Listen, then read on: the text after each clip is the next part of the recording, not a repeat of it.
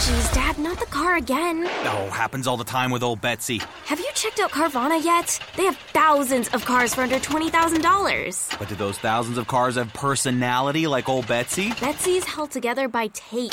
And there are raccoons living in the engine. It's a family car. There are flames on the hood? Custom paint job. No, Dad, the car's on fire. How many cars did you say Carvana had? Visit Carvana.com to shop thousands of cars for under $20,000. We'll drive you happy at Carvana. Right, mate, sin a bit. I don't like you. When Arsenal knocks on the door of players, it's a different knock than other clubs. Slaps. Les différents podcasts de Frappe. Arsenal have been through that mile and a half of pipe like Andy Dufresne in the Shawshank Redemption, where you have to see the light at the end of the tunnel. El podcast de Golpe Diferente. But Arsenal are going through their pipe, like I say. We'll be back. The Different Knock Podcast. Maybe we'll have a good surprise for you. Welcome back to What the Fuck is Going On, an Arsenal podcast with Alexander Moneypenny and my very, very coffee friend, Bradley Adams. Oh, mate, this hay fever, it's ruining me. And every time I laugh now, I just seem to explode with either a sneeze or a cough. But we're here. Hello, friend. How are you? I'm very well, thanks. I'm very well. Actually, this morning I was trying to rack my brains to how much stuff happened this week, and I feel like I'm missing everything. I mean, it was a fucking mental week. Absolutely. Out of nowhere. Nowhere. Absolutely mental. Obviously, kind of big news, Fabio Vieira coming to Arsenal. We will discuss all of this in kind of over the course of the podcast, but Fabio Vieira, Nketiah's new contract was announced, and he got the number 14 shirt. Xhaka might be on his way out. Tielemans, Lisandro Martinez, Jesus.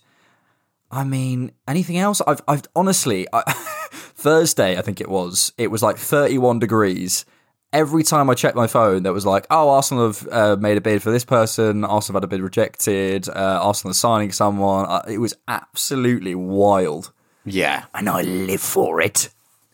It's prime, 2014 summer, waiting for all the news to come in vibes. Like this has been, I think also because it's so surrounded by a wealth of positivity in that obviously everyone is itching for Arsenal to get their targets, but we're trending in the right direction for what feels like the first time in about 4 years. Yep. So all this business breeds excitement. Yeah. Also, if any of you want to link to somebody on Twitter who seems to get a fucking hell of a lot right, it's Grimes. You probably all already follow her. Let me just get her. He's at ES_Grimes, I think, but check. Yes, yeah, give it a check. She's called so many deals. It's amazing.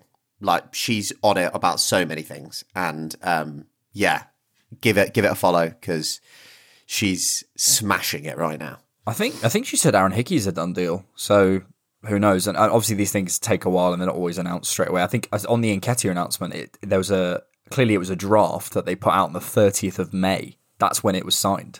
So it was, yeah. I mean, and also, two exciting things from what you just said, mate, is like, firstly, I know I spoke about sequencing like a couple of weeks ago, and I'm always willing to wait for the right player. That is my top priority. It's not ideal, but I'm always willing to wait.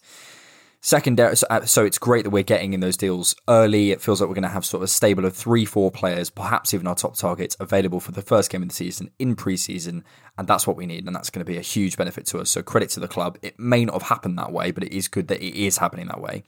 Second thing, I don't know how you feel, but every player that comes out in terms of a new link, there's a sort of adjustment period where my eyes are going, okay, and then the more I learn about them, the more I'm like, okay. Yes, makes sense. Lisandro Martinez, I'd heard of him, but I'm looking at his profile, I'm going, 5'9". I watch him play and I think, yep. Left back cover, possible centre back cover, DM cover, so tight on the ball, great diagonals, literally amazing in the air. Great in the air. He for wins 5'9". like 75-80% of his duels. Like he has a leap on him. He's a monster. Never knocked off the ball, really secure. And I think this is the thing, obviously, the problem is every player signs, we go, they're really technically secure. It's like, well, yeah, if you're a top level footballer, you should be. But we're talking about relative to other players at the top level, his level of technique is is superb. And I'm looking at you, Tielemans, and I'm thinking, yeah, that left side, those balls into the box from the sort of half spaces. Fabio Vieira, I mean, let's come to him first. I think he's probably the place to start because he's the most sort of solid one. News broke Pedro Sepulveda on Thursday. Put out a video on him on the Different Knock YouTube channel yesterday. Overall impressions of the player. I mean, I'll come to you in a second, mate, but I think really nice, makes a lot of sense, could cover a number of positions. But again, as I said in the video yesterday, let's stop worrying about positions. I think let's start worrying about zones. Let's start worrying about skills of the player and where they're best served. And what can he do? He's really, really good in tight spaces. He's got a lovely whip on him. He's got a number of balls on him. He's got similar to Tielemans, actually, that ball in from the half space, something Arteta's clearly trying to add to the team. He's got nice drill balls into the box. He's light on his feet. He's quick. I've seen sort of people comparing him to Bernardo Silva and Phil Foden. All the stats coming out just show an unbelievably progressive player. I think a stat came out the other day that was basically like at one point this season, no player was assisting faster than him in Europe's top 6 leagues. And we have to adjust, of course, to the Premier Liga, sorry. But I mean, his numbers are absolutely crazy in that league. I think he's in like the 99th percentile for basically everything. Like it's absolutely crazy, the numbers on this guy. He was scoring or assisting every 63 minutes. Yeah. Because the thing is like there's a lot of appearances for those minutes, but if you actually break it down and look at his minutes versus his output, it's filthy. And I think he's performing currently at the Premier Liga at a goal or assist. I think it's 1.15. I don't know what it is. It's 1.15. Yes. And I worked out that Bruno Fernandes's best season at Sporting, 1.01. That's what I was going to say. So trending in that area. It's amazing. He looks like a sensational deal, covers a lot of places that we would need cover. You know, can play in the Ødegaard slot as that right-sided 8, can, you know, hop in for Saka if need be, has spent time out on that right-hand side. You know, for some reason I get the vibe he could be a sensational false 9. I don't know why. I think that would be I think he could really work well in those pockets. Absolutely. But I think we have to. There's some people that we have to thank, and that is dear old Spurs, because if they hadn't made a bid for Luis Diaz, making Liverpool go out and buy Luis Diaz, Fabio Vieira wouldn't have then gotten the starts that he did post Diaz leaving, exploding, and then coming to the Arsenal. So Spurs have done it again. Arsene Wenger has done it again. Yeah, mate. I always love those types of tweets. It's like back in 2014 when Spurs got Harry Redknapp to be their manager. There's a Scott Willis, as always, is unbelievable for data on Twitter. O_that_crab on Twitter. I'm sure you know who he is, but progressive carries, pass into the final third, pass efficiency is unbelievable. I think his radar is absolutely crazy, and it compares him to Martin Ødegaard. And obviously, look, you know, Ødegaard is in a tougher league, and you know, we have to adjust for that. But he profiles very, very similarly to him. He's so press resistant. I think my one concern is his defensive contribution. I've seen him be knocked off the ball a couple of times. I think when the ball isn't under his feet, he's got that kind of Santi-esque low, quick turning circle, low center of gravity. But when it's not under his feet, he can be knocked off it. But I think it's possible he could go in a number of positions, as you say, wide playmaker out on the right as cover for Ødegaard or competition for Ødegaard, slot in that left 8, and possibly even go on the left hand side as a wide playmaker, or even, as you say, as a false 9. And this is another thing I wanted to come to about him. Well, two things actually. Firstly, is the idea that this guy, I think, is either the Portugal under 23s or the under 21s captain. Alba Sambilikonga, captain of Anderlecht when he played there. Martin Ødegaard, captain of the Norwegian national team. Ramsdale has a lot of leadership qualities, even if he's not necessarily a captain somewhere. I see a pattern emerging of Mikel signing a significant amount of leading type players or players with significant leadership qualities. The Porto fans that I've heard speak about Fabio Vieira say he's very willing to learn. I can't remember the name of the coach, but apparently he's a really difficult coach to Conceição or something. Apparently, from what I've heard, again, this is sort of secondhand information, but really difficult to not work hard under, and supposedly he's always willing to learn. Second point, other than the captain's thing, if we're looking at expanding our squad, the types of players like Fabio Vieira, like Lisandro Martinez, the players who can play in multiple positions are going to get minutes. And then they're not sat in the tracksuit half the season, and when they come in, they can come in and do a proper job because they've got enough minutes in the season. They provide competition. It's like I've always said, don't sign backups. Sign players who can push your first 11, who can be there and helpfully can play in a number of positions, because then you have not only a number of options, but you have a number of players who can come in at any drop of a hat and have a number of opportunities and pathways, and they can get minutes. Absolutely, mate. Absolutely. And, you know, even some of the concrete links that we've seen to certain players, I'm pretty sure is Zinchenko is he the Ukraine captain? I think he might be, yeah. I think he might be. Let me check that. You know, fact check. Check that. Because I might just be making that up to suit the story. But I think that definitely is a quality that we're looking for. Yarmolenko. It's Yarmolenko. You fit your biased agenda, Brad. Wrong. It's the liberal woke media agenda.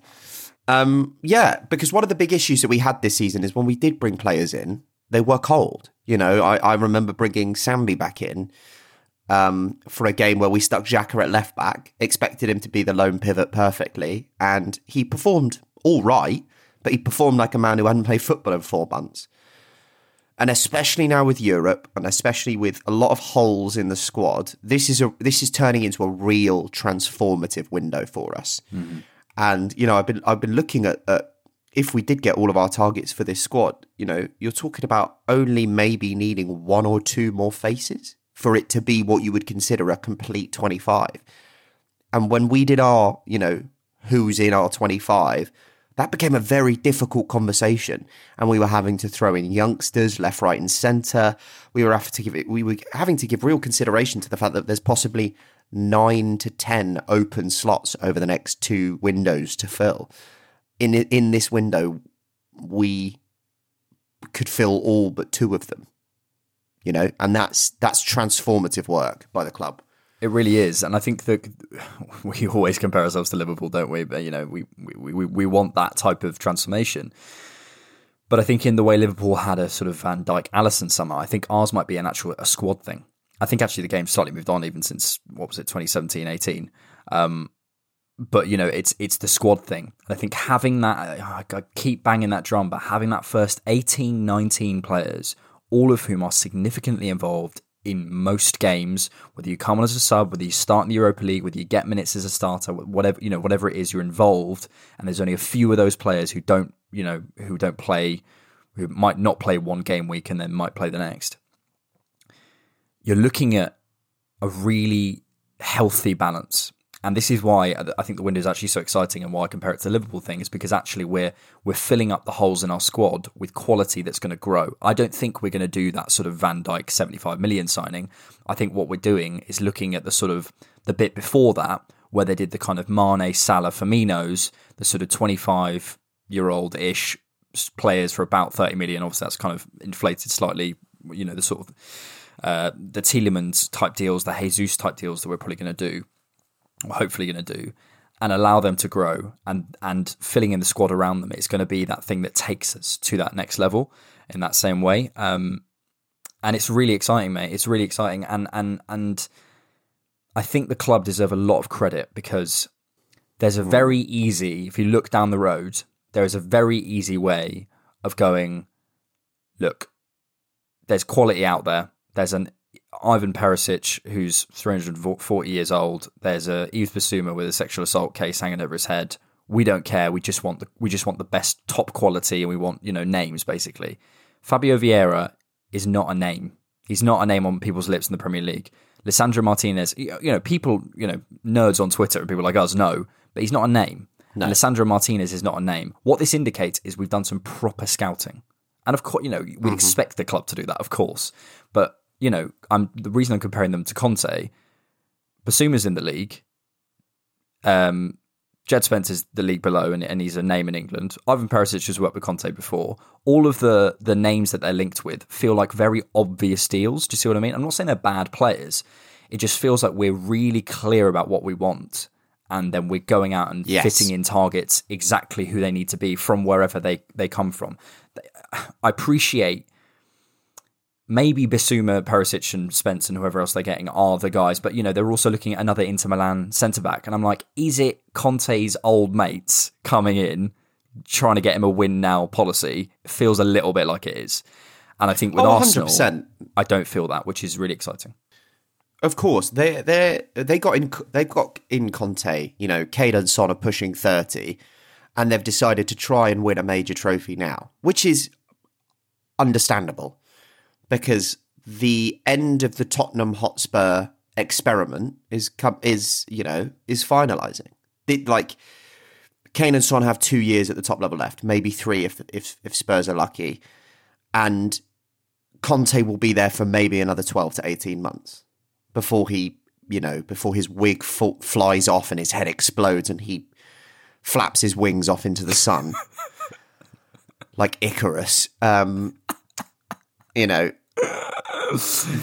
having to do that, and I think that some of the signings for them are decent signings. Jed Spence looks like a decent signing, and if you're a wing back, you're going to go and play under Antonio Conte. He's probably the king of improving wing backs. But we had a chat about this during the week. Sometimes the obvious deals, even if they're good deals, aren't the deals to do because they don't make sense. Bissouma is obviously a great player, and when we were in that 4-2-3-1 and looking for a partner to replace Xhaka, I was his biggest fan and I thought he'd be great for us. But we have evolved and we've moved past needing that now. And you have to look at what the player brings us rather than what the deal brings us. This isn't Football Manager where you sign every cheap player that you physically can and then you can sell them 2 seasons later for 70 mil. He's going to eat up real wages, a real squad place, and he's not the profile of player that we need. Could we do with a midfielder who is a good presser and has some good defensive numbers? Of course we do. But they need to be technically proficient at the top level, and that is the most important thing, and his passing range is not that good. And it is a great sight to see that we're doing deals that seem smart from the player rather than from the financial sense. I'm not looking at Fabio Vieira and going, oh, we've picked up a massive bargain. I'm looking at going, it looks like we've picked up a great profile for a decent fee. He'll be on low wages, and that will help us grow more than bringing in a 34-year-old Ivan Perisic for 2 years on 180k a week. Yeah, look, the Spurs comparison is simply to... Wait. A player who also, Ivan Perisic, was loaned out of Inter Milan by Antonio Conte because he didn't think he was good enough to play wing-back. He was loaned to Bayern Munich. It is the history. Look, the Spurs comparison is simply to make the point that it's smart recruitment. It has all the trappings of smart recruitment. Ultimately, until they're in the shirt, we don't know. Until we see the league table 20, 30 games in, we can't see how this is going. But as I said at the beginning, every single player you look at and you go, okay, he fills a hole. He gives us more options. He gives us a different energy, different options, but ultimately has basic principles within every single player. Very good on the ball. We're signing players who are going to keep and retain the ball, retain and regain every single time, get the ball back quickly, high up the pitch if possible, and knock it round them and break them down. And we're getting players in different options, for example, Fabio Vieira and Tielemans, those balls in from the half spaces, we haven't had that. Jesus' movement, something we haven't had. Eddie Nketiah, sort of all-round striker, is something we've only recently managed to get. It's new dynamics to this team. That's what's exciting. And I think the biggest thing for me, people immediately, of course, go, well, what is he? Is he a midfielder? Is he a winger? The Jamie O'Hara's of the world go, well, I just don't know what he is. Fucking Carve, whatever his name is. they're going, I don't know what he is. And we have to change that mentality. We have to, because it's not how modern football, it's not how anyone in the game properly thinks about players. They think, what is their skill set? What are they good at? And it's pretty obvious from watching him what he's good at. He's, and you can liken him to Santi or Bernardo or Phil or whatever it is. Phil, that's who I know him. You can liken him to those players. Phil. And then go, where is that best? I said this in the video. If there's a technically suspect fullback, stick him on him. If there's a lot of pressing in the midfield, stick him in there. He's press resistant. If there's a low block, I'd drop him slightly further back and getting whipping balls into the box.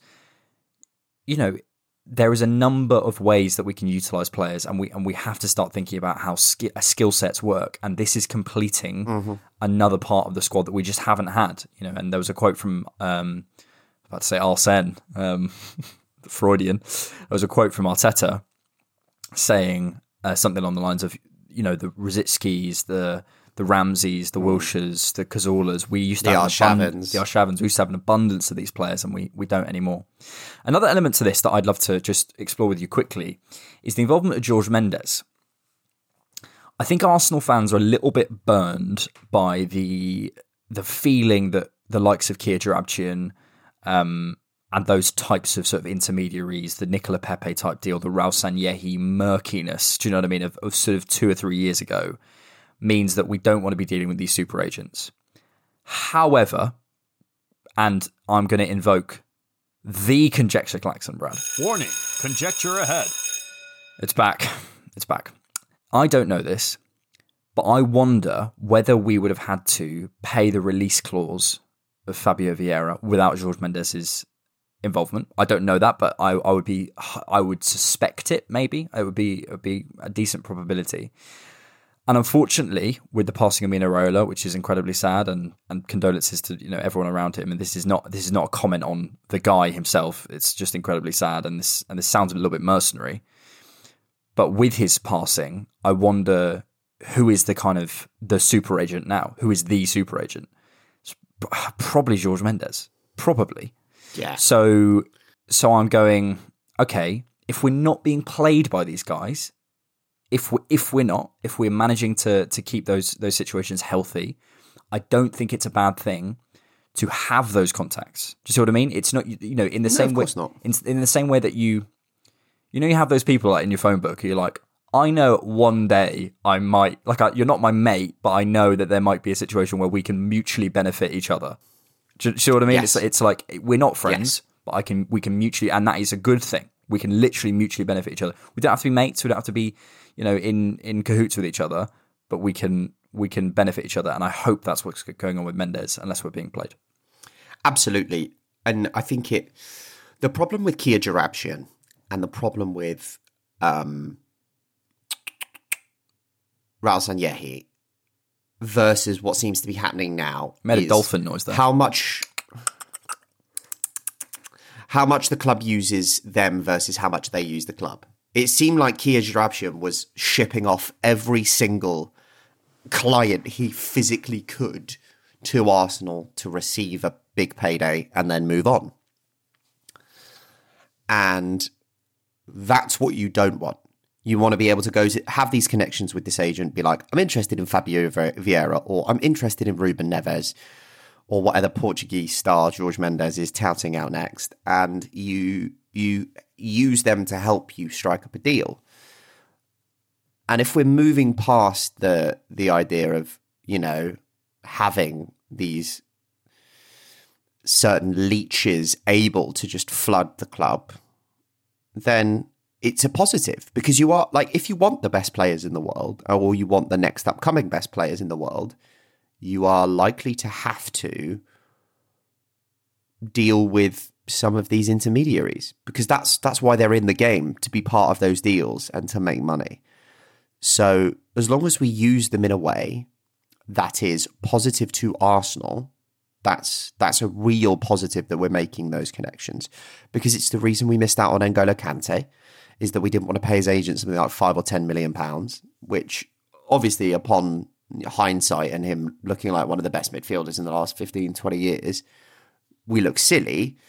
But if we can start to garner those links to every super agent and use them for what they're worth, that is a really good positive thing for the club. Yeah, and on the Kante thing, like, and I'm sure there's 100 other examples of that happening, and 100 other examples of it, not paying the agent fees and feeling good for it. So it can work both ways, but as you say, it's having the option. It's having the option to be able to do that.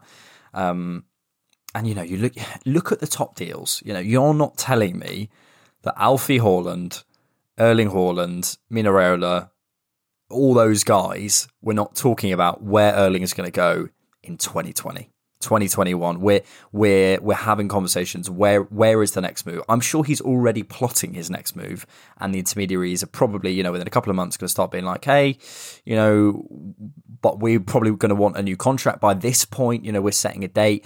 The reason intermediaries work for players is because they get them the best deal, and of course they are.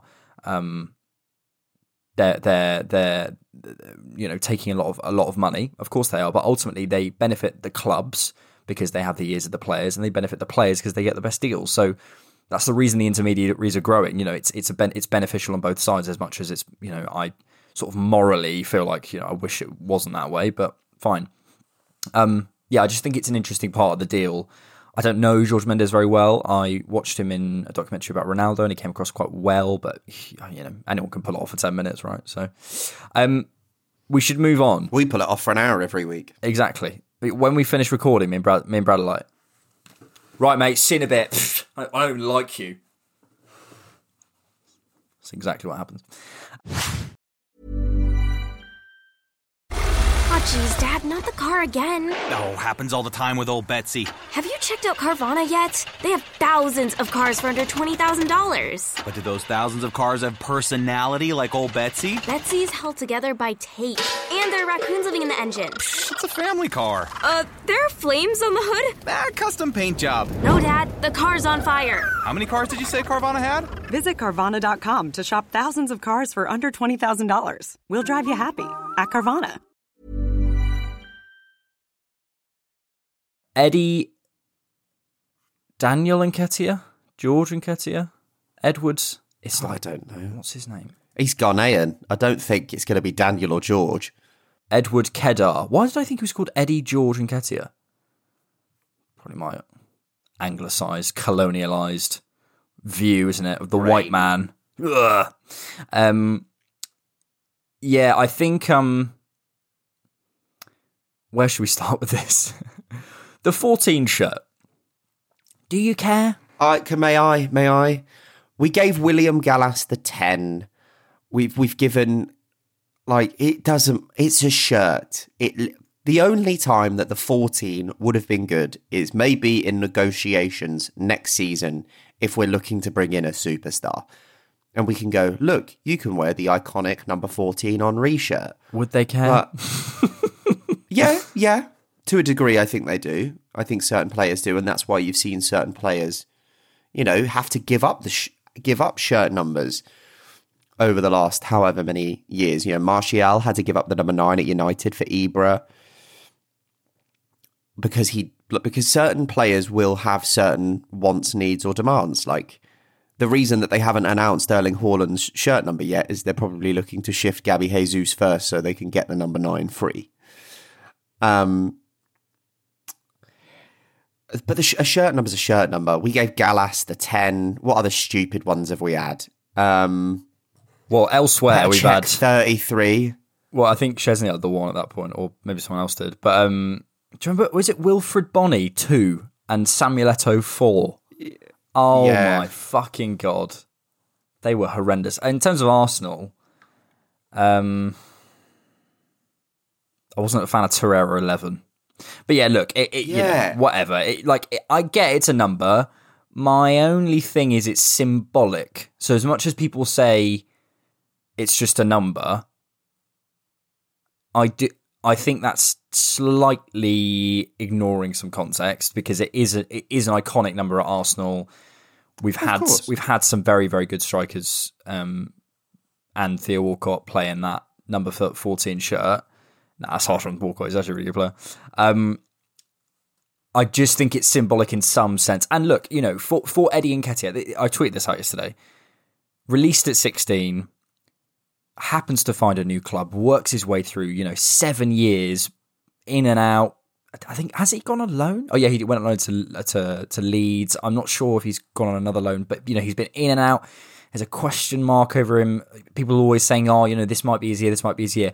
At the very last moment, last opportunity, he comes in, nearly gets his top 4, scores 2 at the bridge, he's on an unbelievable hot streak and is looking really, really good. I keep flip-flopping on this issue, and I'm really still in the middle. I don't know. I guess only the proof is in the pudding, and I promise I won't be like, yeah, I told you, Eddie should say. I don't know. But, so I'm happy for him because of his story and getting the 14 and getting a new contract at Arsenal. That is a Hale-end dream. Do you know what I mean? Like, fucking hell, congrats to him. And he's a childhood fan of Arsenal. Oh, everyone's a childhood fan of Arsenal. No, but as in, even though he went through Chelsea's youth academy, there's literally pictures of him as like a 6-year-old kid in the classic O2 Arsenal shirt. Like, he is a fan of Arsenal. So he's grown up. Picture of me in a Spain shirt, mate. Yeah, I mean, if you just look at that and look at the context of, okay, so he obviously, some of his family had an affinity to Arsenal to put him in that shirt, and he must have had one to, when I was 10 or 8 years old, you wouldn't have found me in a Spurs shirt. I'd have spat on it. You actually would as well. I probably fucking would as well. Shut up, Mum. Dickhead. So for him to then go and be given the trust to wear the number 14, it must be massive for him, for one. And you have to look at the people who are doing this. Mikel obviously thinks he's good enough and trusted enough to give him that shirt and a new 5-year contract. And it was probably just part of the negotiations to get him to sign. We'll give you this iconic number, which it maybe shouldn't have been, because it is symbolic. And, like I've said, I was very much on the release camp side of things, because I think he's just as likely to be Joe Willock when it comes to output as anyone else. But he signed the contract now. He's been given the number. What is your bitching and moaning and just being a cunt about it? What does it do? As in, like, all of these people that are abusing him on Twitter, yeah. or like abs, like, at the end of the day, it's done. And who else coming in was going to take the number? No, this season. I do get that. I think fans are allowed to have an opinion. Do you know what I mean? An abuse, no. Get in the bin. Like, don't literally comment on the Instagram stuff. But you are allowed to have an opinion. I just think, from an Arsenal perspective, I think it puts too much pressure on him. Well, yeah, that's possibly an element as well. But I'm like, it might be the last time we can pull the 14 card. Do you see what I mean? Like, I think the next Eddie Nketiah might just be like, well, it's whatever. But I see its value. It is just a number. If it's helped us do the business we want to do, great. I just think the symbolism of it for me is a little bit like, did we want to do that? It feels a little bit cheap to me, I guess. Unless he becomes the next guy, and I would be buzzing to be wrong. Buzzing. I would be buzzing. I'm an Arsenal fan. I would be happy for Eddie Nketiah to be as good as Henry. He won't be, but nearly as good as Henry. So great, but it feels a little bit like carrot stick. Do you see what I mean? What it feels like is we didn't chickpeas. Didn't realize. It feels like we weren't going to extend him until the last 5-6 games of the season, and it felt like that's what earned him a new contract, really. Even though he'd had some improved performances before that, I feel like that was the final kind of nail in the let's give him a new contract coffin. And by that point, he had us over a barrel because his contract was running out in less than 2 months, and if we really wanted to keep him, he could demand that he gets that shirt. It becomes about negotiation, and whether I think it's too much pressure too soon, and I think that, like you say, if he flops and he is the next Joe Willock and he's wearing this iconic number, that's not good for Arsenal. But it's now time to just see what happens and support the lad, because he looks like a much improved player. And you know what? He could go on to have a decent season next season. Okay, he might not set the world on light. And then in 2 years, we might sell him. You know, we might decide that he's not 100% of what we want and move him on. And we'll be in that situation. Yeah, I think there is a lot of overreaction. I think that's another thing with Arsenal fans, where we basically don't think we could sell anyone. We're giving him a 4 or 5 year deal, so he'll be here that whole time.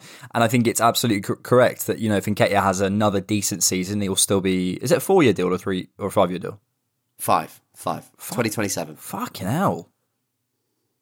He must have wanted to stay, you know. That also is really important to note, because what the club have tended to do in the last few years is give out 4 years plus 1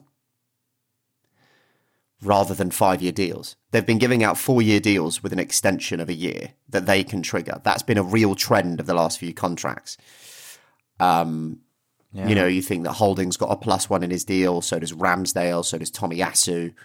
Yeah. It's becoming part of the way that we do our business. So the fact that we have handed him this 5 years is probably something that he has asked for, a guaranteed 5 years. But it doesn't mean that we can't sell him. Yeah. Well, even if we accept 5-10 million quid from him. Yeah. And I probably would have said to Eddie, well, I mean, you know, it depends how the negotiations went, but if he was unwilling to re-enter negotiations, for example, I might have said, look, sign a 3 year deal, we'll stick a release clause in there. We'll get 30 million for you next summer if needs be. You know, I think I always feel with the academy players, it's a good thing that we're signing them up, because there's pathways. You know, for every academy player, that's another player who's got a big contract at Arsenal, big number at Arsenal. You're looking up, you're going Nketiah, Saka, Smith Rowe. You're looking at Marcelo Flores. You're seeing pathways, and it's great for the sort of 14, 15-year-olds who are there right now. So and older as well, but it sort of motivates them. I don't know. I'm still just a bit like, but I'm very happy to be wrong. And as you say, we can sell him. It's not the end of the world. Yeah. If he has a decent season, we can get 20, 25 million for him. And ultimately, I think with the academy players, we could say to them, look, you stay with us another year. You'd still only be 24. We'd actually get some money for you. We think we could maneuver you a better deal, basically, if you stayed another year here, because we'll give you enough minutes.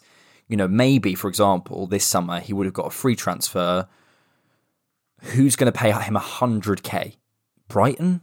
West Ham? Anyone. I'm not sure they are, mate. I don't know what their wage structures are. Most English clubs. But I don't think a Brighton or for me personally, I don't think a Brighton or West Ham are going to pay him 100k. I don't think that's going to happen. Yeah, but he's a free agent. They're not having to pay a fee. So the difficulty becomes with this kind of stuff is, you can't look at almost existing wage budgets or what they're spending on players, because the negotiation is all in the hands of the player. They're going, you're not having to pay a transfer fee for me, so you will compensate me for that. If you look at other clubs, you have to look at the players that they have brought in on a free transfer rather than the players that they've bought and then put on a wage.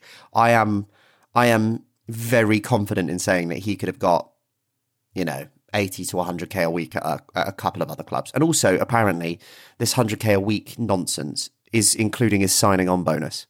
So apparently it's not even 100k a week. Well, I'm looking at the two clubs.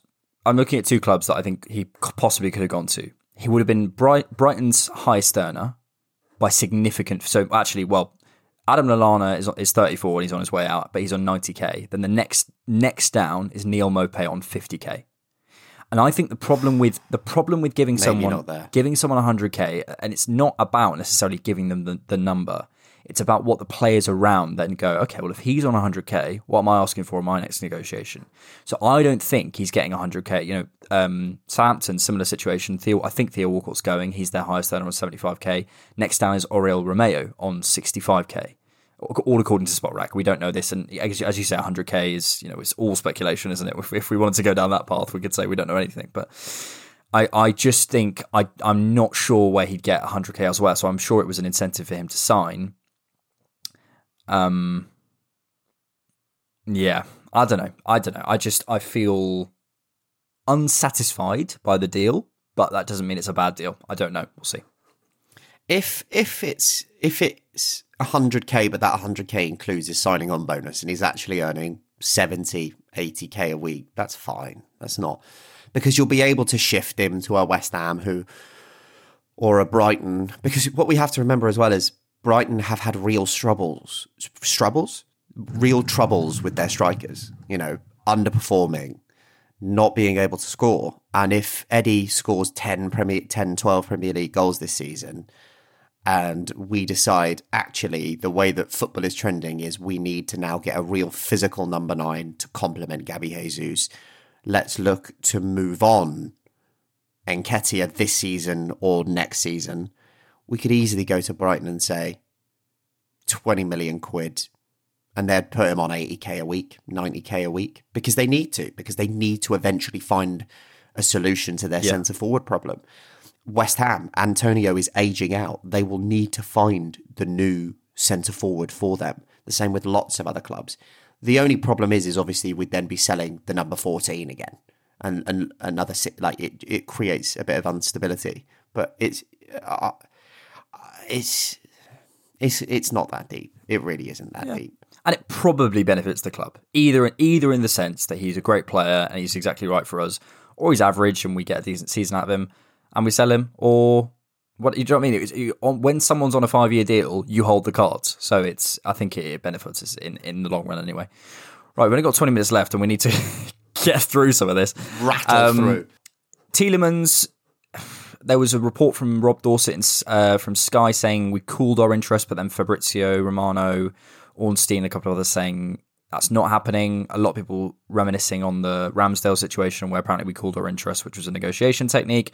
I don't know. I think we've said this summer already that who is it? Richard Garlick supposedly put out the Maddison news last summer as a kind of smokescreen for the war chest, but as a sort of negotiation tactic. All right, as a sort of negotiation tactic. I don't know. I like the idea of Tielemans. I have a few concerns. I don't think he's as robust as I'd like him to be. I think he's the goal threat that we want, and his attacking numbers are great. But I just keep feeling like there's some... Maybe if Granit Xhaka is staying, we're okay, because we have that slightly more robust sort of diesel engine, bit of a strong man kind of player. But if he goes, I'm looking at our midfield and I'm feeling like it's not lightweight as such, because, players are good and ultimately I'd prefer technical quality over everything. But I do think is there a player other than Tielemans who provides us a bit more strength there? I don't know. What's your take on Tielemans? I think it depends what you mean by robust as to what. It depends what kind of, we're going to hopefully be a team who in 85% of the games this season is going to dominate the ball. So we're going to need more Tielemans and more Ødegaard players, especially over the course of the future, than we are Xhaka's. Xhaka's defensive numbers have never been crazy high. They've been good, but they've never been ridiculous. And if we're looking to be more of a pressing team to defend rather than sit in a mid-block, which I think we'll see this season. I think we'll see PPDA go down. Yeah, definitely. But I think you can teach Tielemans to press. Look at Liverpool. They taught all of their players to press. And if you put them in a structure, I think it's obvious the profiles that I think it's obvious what we're looking at and looking for. And I think the only robust term that I think when I think Granit Xhaka is the fact that he never gets injured. It's not that he's physically dominant.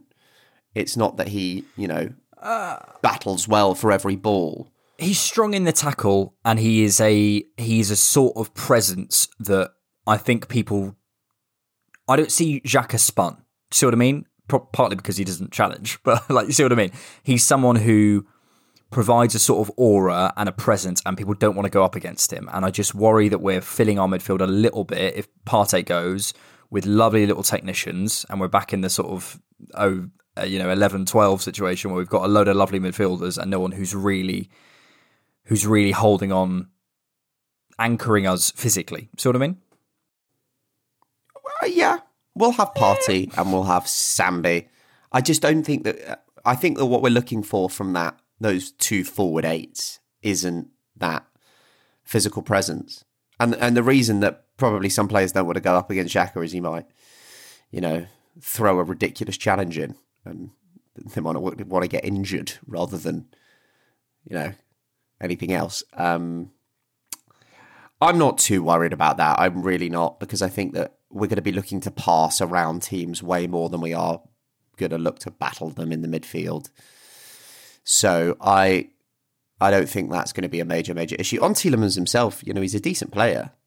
And a player that when he was going from Monaco to Leicester, I was really thinking, why on earth aren't we moving for him? Wasn't it?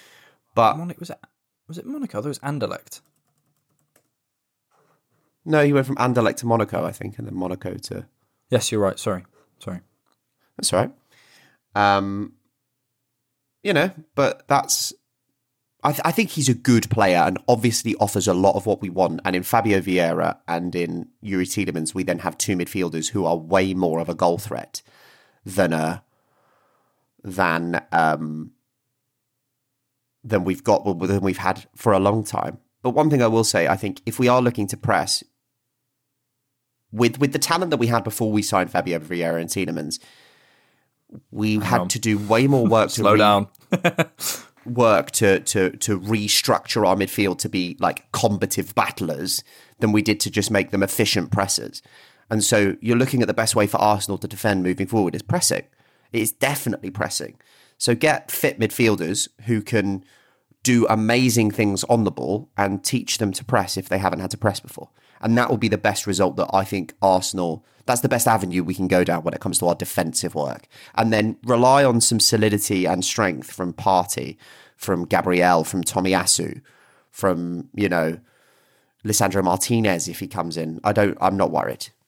Yeah, and 95% of me is like, yeah, best way to do it is press from the front. Best way to do it is regain and retain. Best way to do it is to pass around them, get through them, be able to sort of control a game so you don't need to spend too much time defending. It's just I have images of the kind of Brentford games, the Palace games.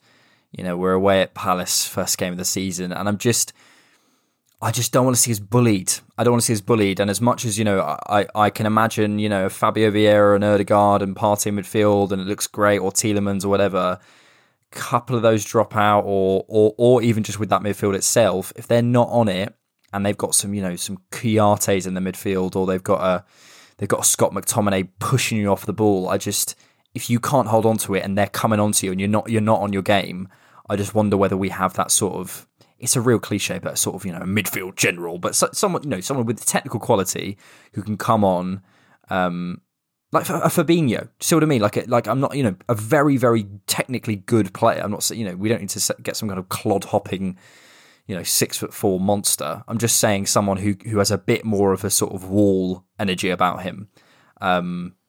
We'll see. It's one to watch. And I think within a pressing structure, you can teach basically anyone to, if you look at the way Arteta presses, the pressing triggers are very, very clear. Players, one person presses, everyone blocks off the lanes. It's really nicely structured. So I don't worry about that. I think it's just time on the training ground for Tielemans. That doesn't really concern me. Just physically, I'm looking out for that. But we shall see. We should move on. Two Brazilians we should discuss. Jesus and Rafinha, as I'm reliably informed, it's pronounced. Jesus looks like it's getting done. All the reporting is saying we're close. Again, ES_Grimes says it's done. She gets quite a lot right.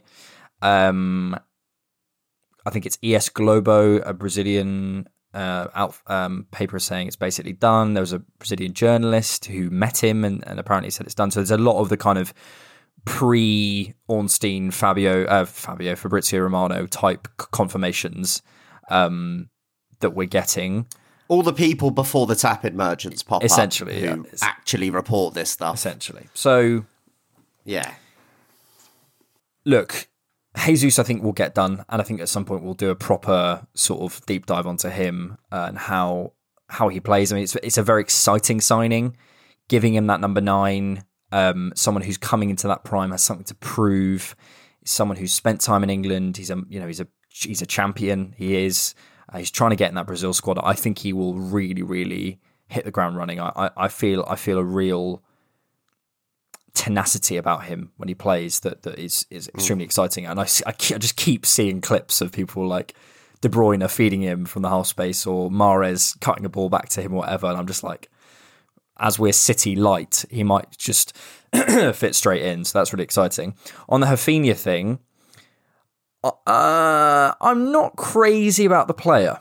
I don't know how you feel. He's a bit Saka-esque. And if we got Fabio Vieira, I guess it depends what happens with Pepe. But... I don't think this is happening because Romano tweeted a few hours ago that a deal has been agreed with Barcelona, something like 55 million euros. The personal terms is all done. It's just based on whether they can get players out. And I think because we're in a situation where we need to get Pepe, I think we need to get Pepe out to see any sort of winger come in this season. I think we need one. I think we need to get rid of Pepe and bring somebody in. I don't think it'll be Rafinha. But the one thing that I would say is that he gives you good he can play both left and right. So having Saka, Gabby Martinelli and Rafinha to play right wing, left wing, you know, you've got 3 solid options for both flanks there. But I don't think this will happen, unfortunately. And I think that there are other targets that we could move for if we wanted to. Yeah, I remember he was really petulant in that game where we played them at the end of the season. And I appreciate, you know, it was they were getting absolutely run over. Leeds looked like they were going down. You know, there's a lot of sort of extenuating circumstances, but I don't know. I don't like a player who's sort of heads drop, blames other players, you know, as good as he is. And I agree. I don't think this is one that's going to happen. I think this could be an agent talk one. Could be something fed by the club. It could be anything. I don't know. I just don't love the player, and I can't. In the same way that I look at Lisandro Martinez, I look at Jesus, I look at Tielemans, I look at Vieira, and I go, yeah, Rafinha. I don't know. I think he. Good player, no doubt, but it just doesn't feel right. And in a way, that maybe that's all I can work off. It just doesn't feel like he doesn't feel like an Arsenal player. It doesn't feel like someone we're going to drop 55, 60 million on when we have such talent on the wings. It would feel like a very strange move to me. I feel like what I would say is I'm blocking pathways of significant players on the wings in the academy who are good players too. Yeah. Absolutely. What I would say is if he is going to Barca and they need to make some sales to bring him in, maybe go and look at if there's any wingers at Barca, you know, that maybe suit what we want to do and that they're going to be desperate to sell, so you might be able to get a decent price on them. Ansu Fati guy, he might come to us. But other than that, I think we do need a winger, but that's going to be a deal predicated on sales and who we can get out come the end of the window. Because if we can't get Pepe out, he's on 140k a week and he barely plays. We're not going to invest heavily in another winger until he's gone. So that's a real shame because we should have sold him last summer if we were going to sell him. Coming off the back of a 10 goal in the league season, his best season in an Arsenal shirt at the time was to move him on. And we didn't, which was silly of us, but maybe there were just not enough suitors. So hopefully we can get him gone this summer and bring in some reinforcements, but I don't think it'll be Rafinha. It's like we planned it. Last bit, Brad, I just wanted to talk to you about that basically, you know, how we see the window panning out. Caveat, as always, we don't know. We're working off rumours in everything. We're working off hearsay, we're working off reporting, and a hell of a lot of vibes. So, you know, I'm always conscious of that and always conscious of being aware that we're working with a lot of conjecture. However, it looks as though we are within a couple of weeks, possibly by the beginning of July, we might have the Vieira, the Jesus, and the Tielemans deal sealed up. That looks like it might happen. And even the Lisandro Martinez deal. I don't think we're going to be bidding for players up front this amount of money this early in the window without trying to secure them. See what I mean? I don't see why we'd put in a bid 30 million for Lisandro Martinez and then wait 2 months, basically, more than 2.5 months to get him in on deadline day, for 35 million. I don't understand why we do that. So I think those 4 feel like possible. And, it's fucking Arsenal, man. I mean, who knows? We could pop up next week and sign Rafa Varane. I mean, literally, who knows? Imagine if that happens. So I feel as though we're trying to get those targets in early.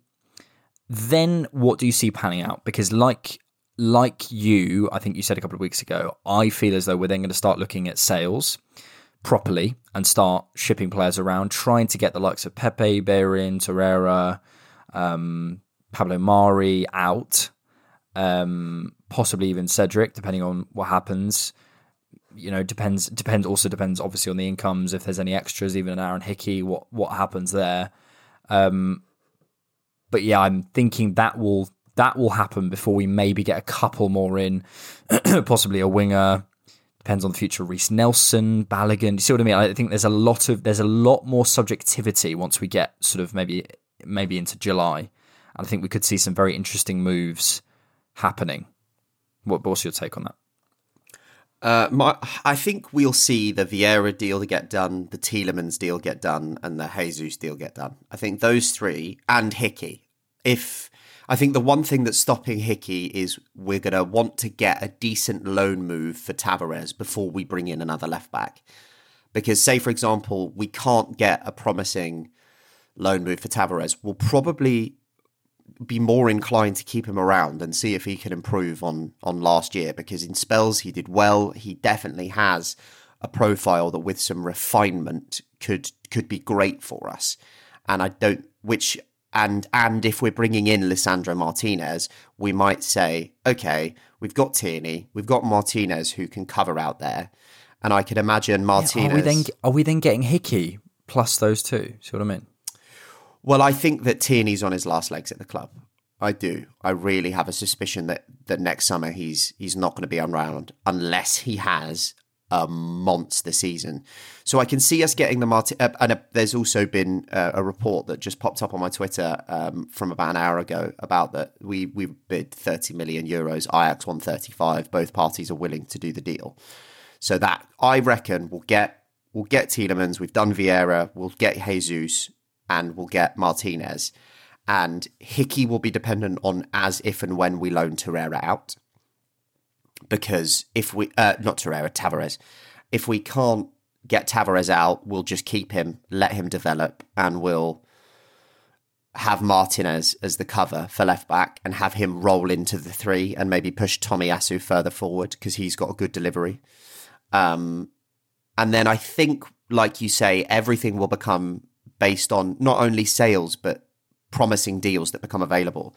In Fabio Vieira, you have somebody that can understudy the right wing, could probably also understudy the left wing. And play anywhere, mate. I mean, we've also got Jesus who can drop into that right channel. We've got Smith Rowe who can pop up in that left channel. We've got really promising youngsters like Nelson and Marcelo Flores who could be a youth option in that forward group. I think that deals that need to get done are going to get done. Deals like Martinez, because he will cover DM where we've needed some cover. He'll cover centre-back where if, Gabriel gets injured, we obviously want a lefty there, needs to get covered. And he can cover left-back. Tierney's injuries have been a massive problem. Vieira can cover probably false 9, the right wing, the left wing, and at centre-mid. And then Tielemans as another midfield option. But everything else will be based on what becomes available and who we can get out the door. Unless we sell Pepe, we are not going to bring in another winger. And unless we make significant sales, I don't see us bringing in anyone other than those. I'm just trying to get the kind of the jigsaw in my head. And a couple of things you said I'm not sold on. I don't see us getting into Sandro Martinez and Hickey. Because I think... I do if Tavares goes.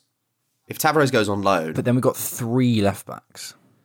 But he's not just a left-back. He'll pick up minutes at left-back, at DM, and at centre-back. And Hickey can play right back as well. It's really tricky because I think with a lot of these, they do, like, for example, there's places where we're just objectively short in quality, and that's up front, midfield. Not in quality, just numbers, just pure number wise. That is centre forward, and that is the midfield, and possibly the right wing. But centre forward, Jesus. I think Jesus comes in and just fills in gaps straight away. Vieira comes in and fills in certain gaps that we have in the squad, 100%.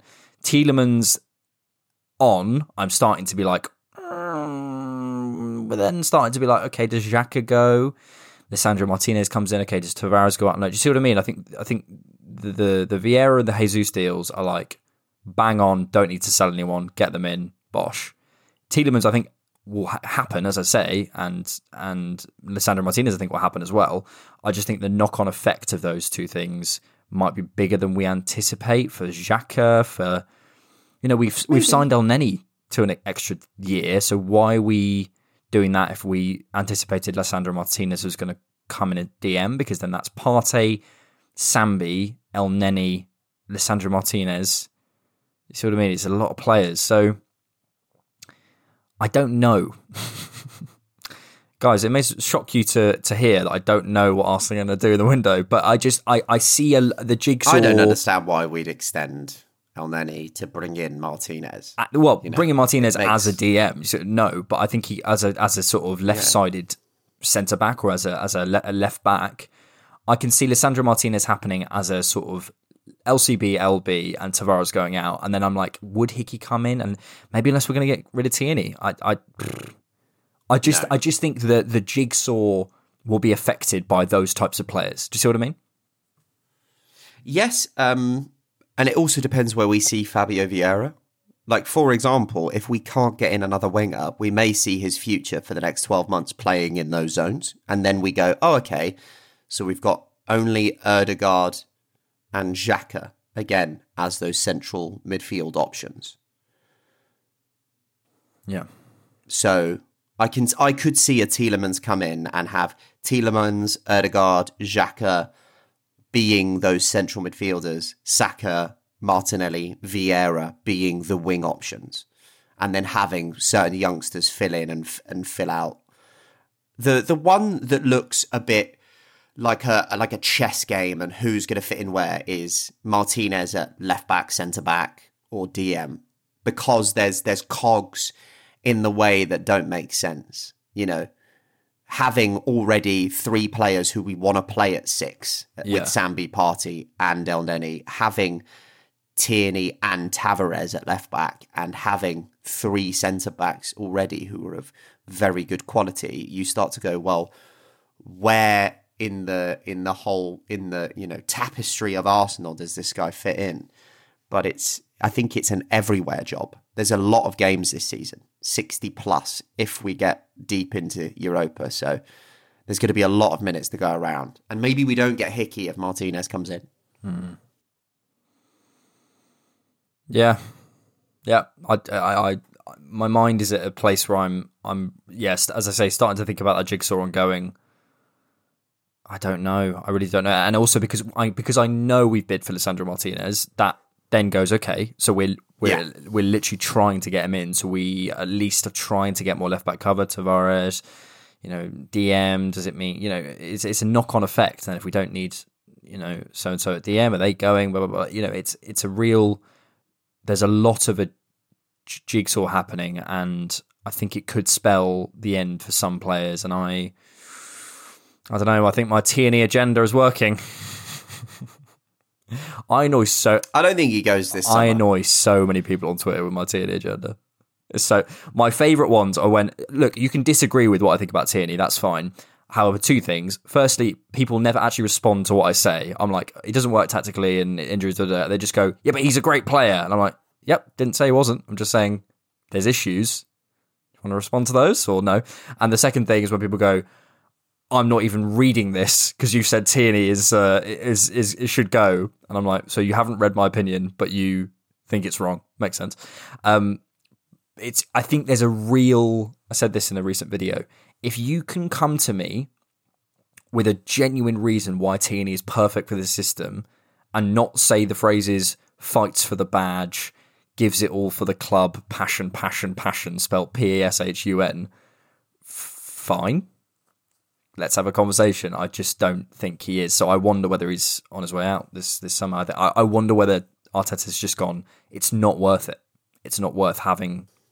The only thing is I would start to consider where he goes. There doesn't seem to be a club desperate for a left back. United? And the one, yeah, maybe, but the one club that he's been linked to in Madrid wouldn't be able to sign him yet because of the... Oh, wait, no. Oh, yeah, they would because it's EU contract. He's Scottish. Oh, yeah. So he'd be fine. Oh, it would be, yeah. So maybe Madrid, maybe they could come in for him. But listen, if we got an offer of 50 million quid, go for it and get in Hickey and Martinez, and you got 2 decent quality left backs, and get Tavares on loan.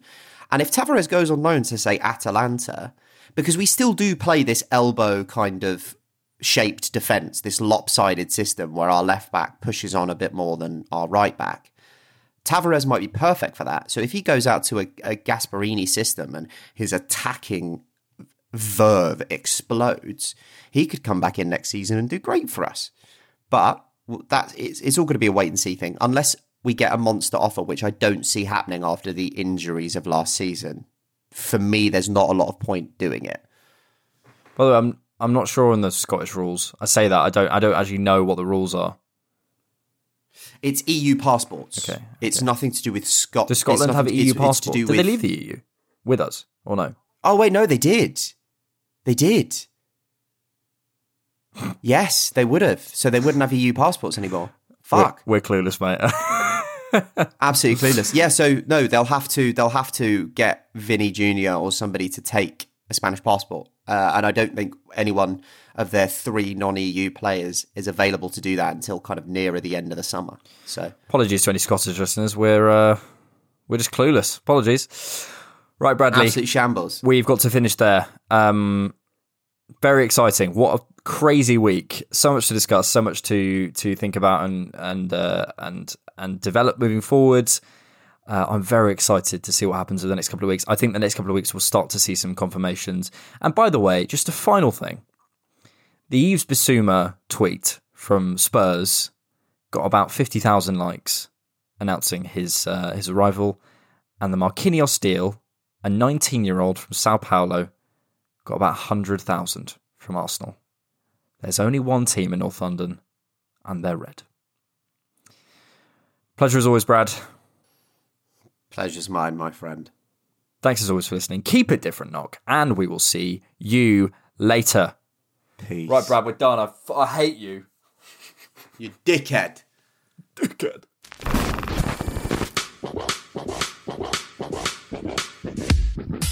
Thank you so much for listening to the Different Knock podcast. Please hit subscribe or follow on whatever platform you're using. If you'd like to support the show, you can find us on Patreon and buymeacoffee.com, find us on Twitter @diffknock, and visit our website, thedifferentknock.com. Thanks.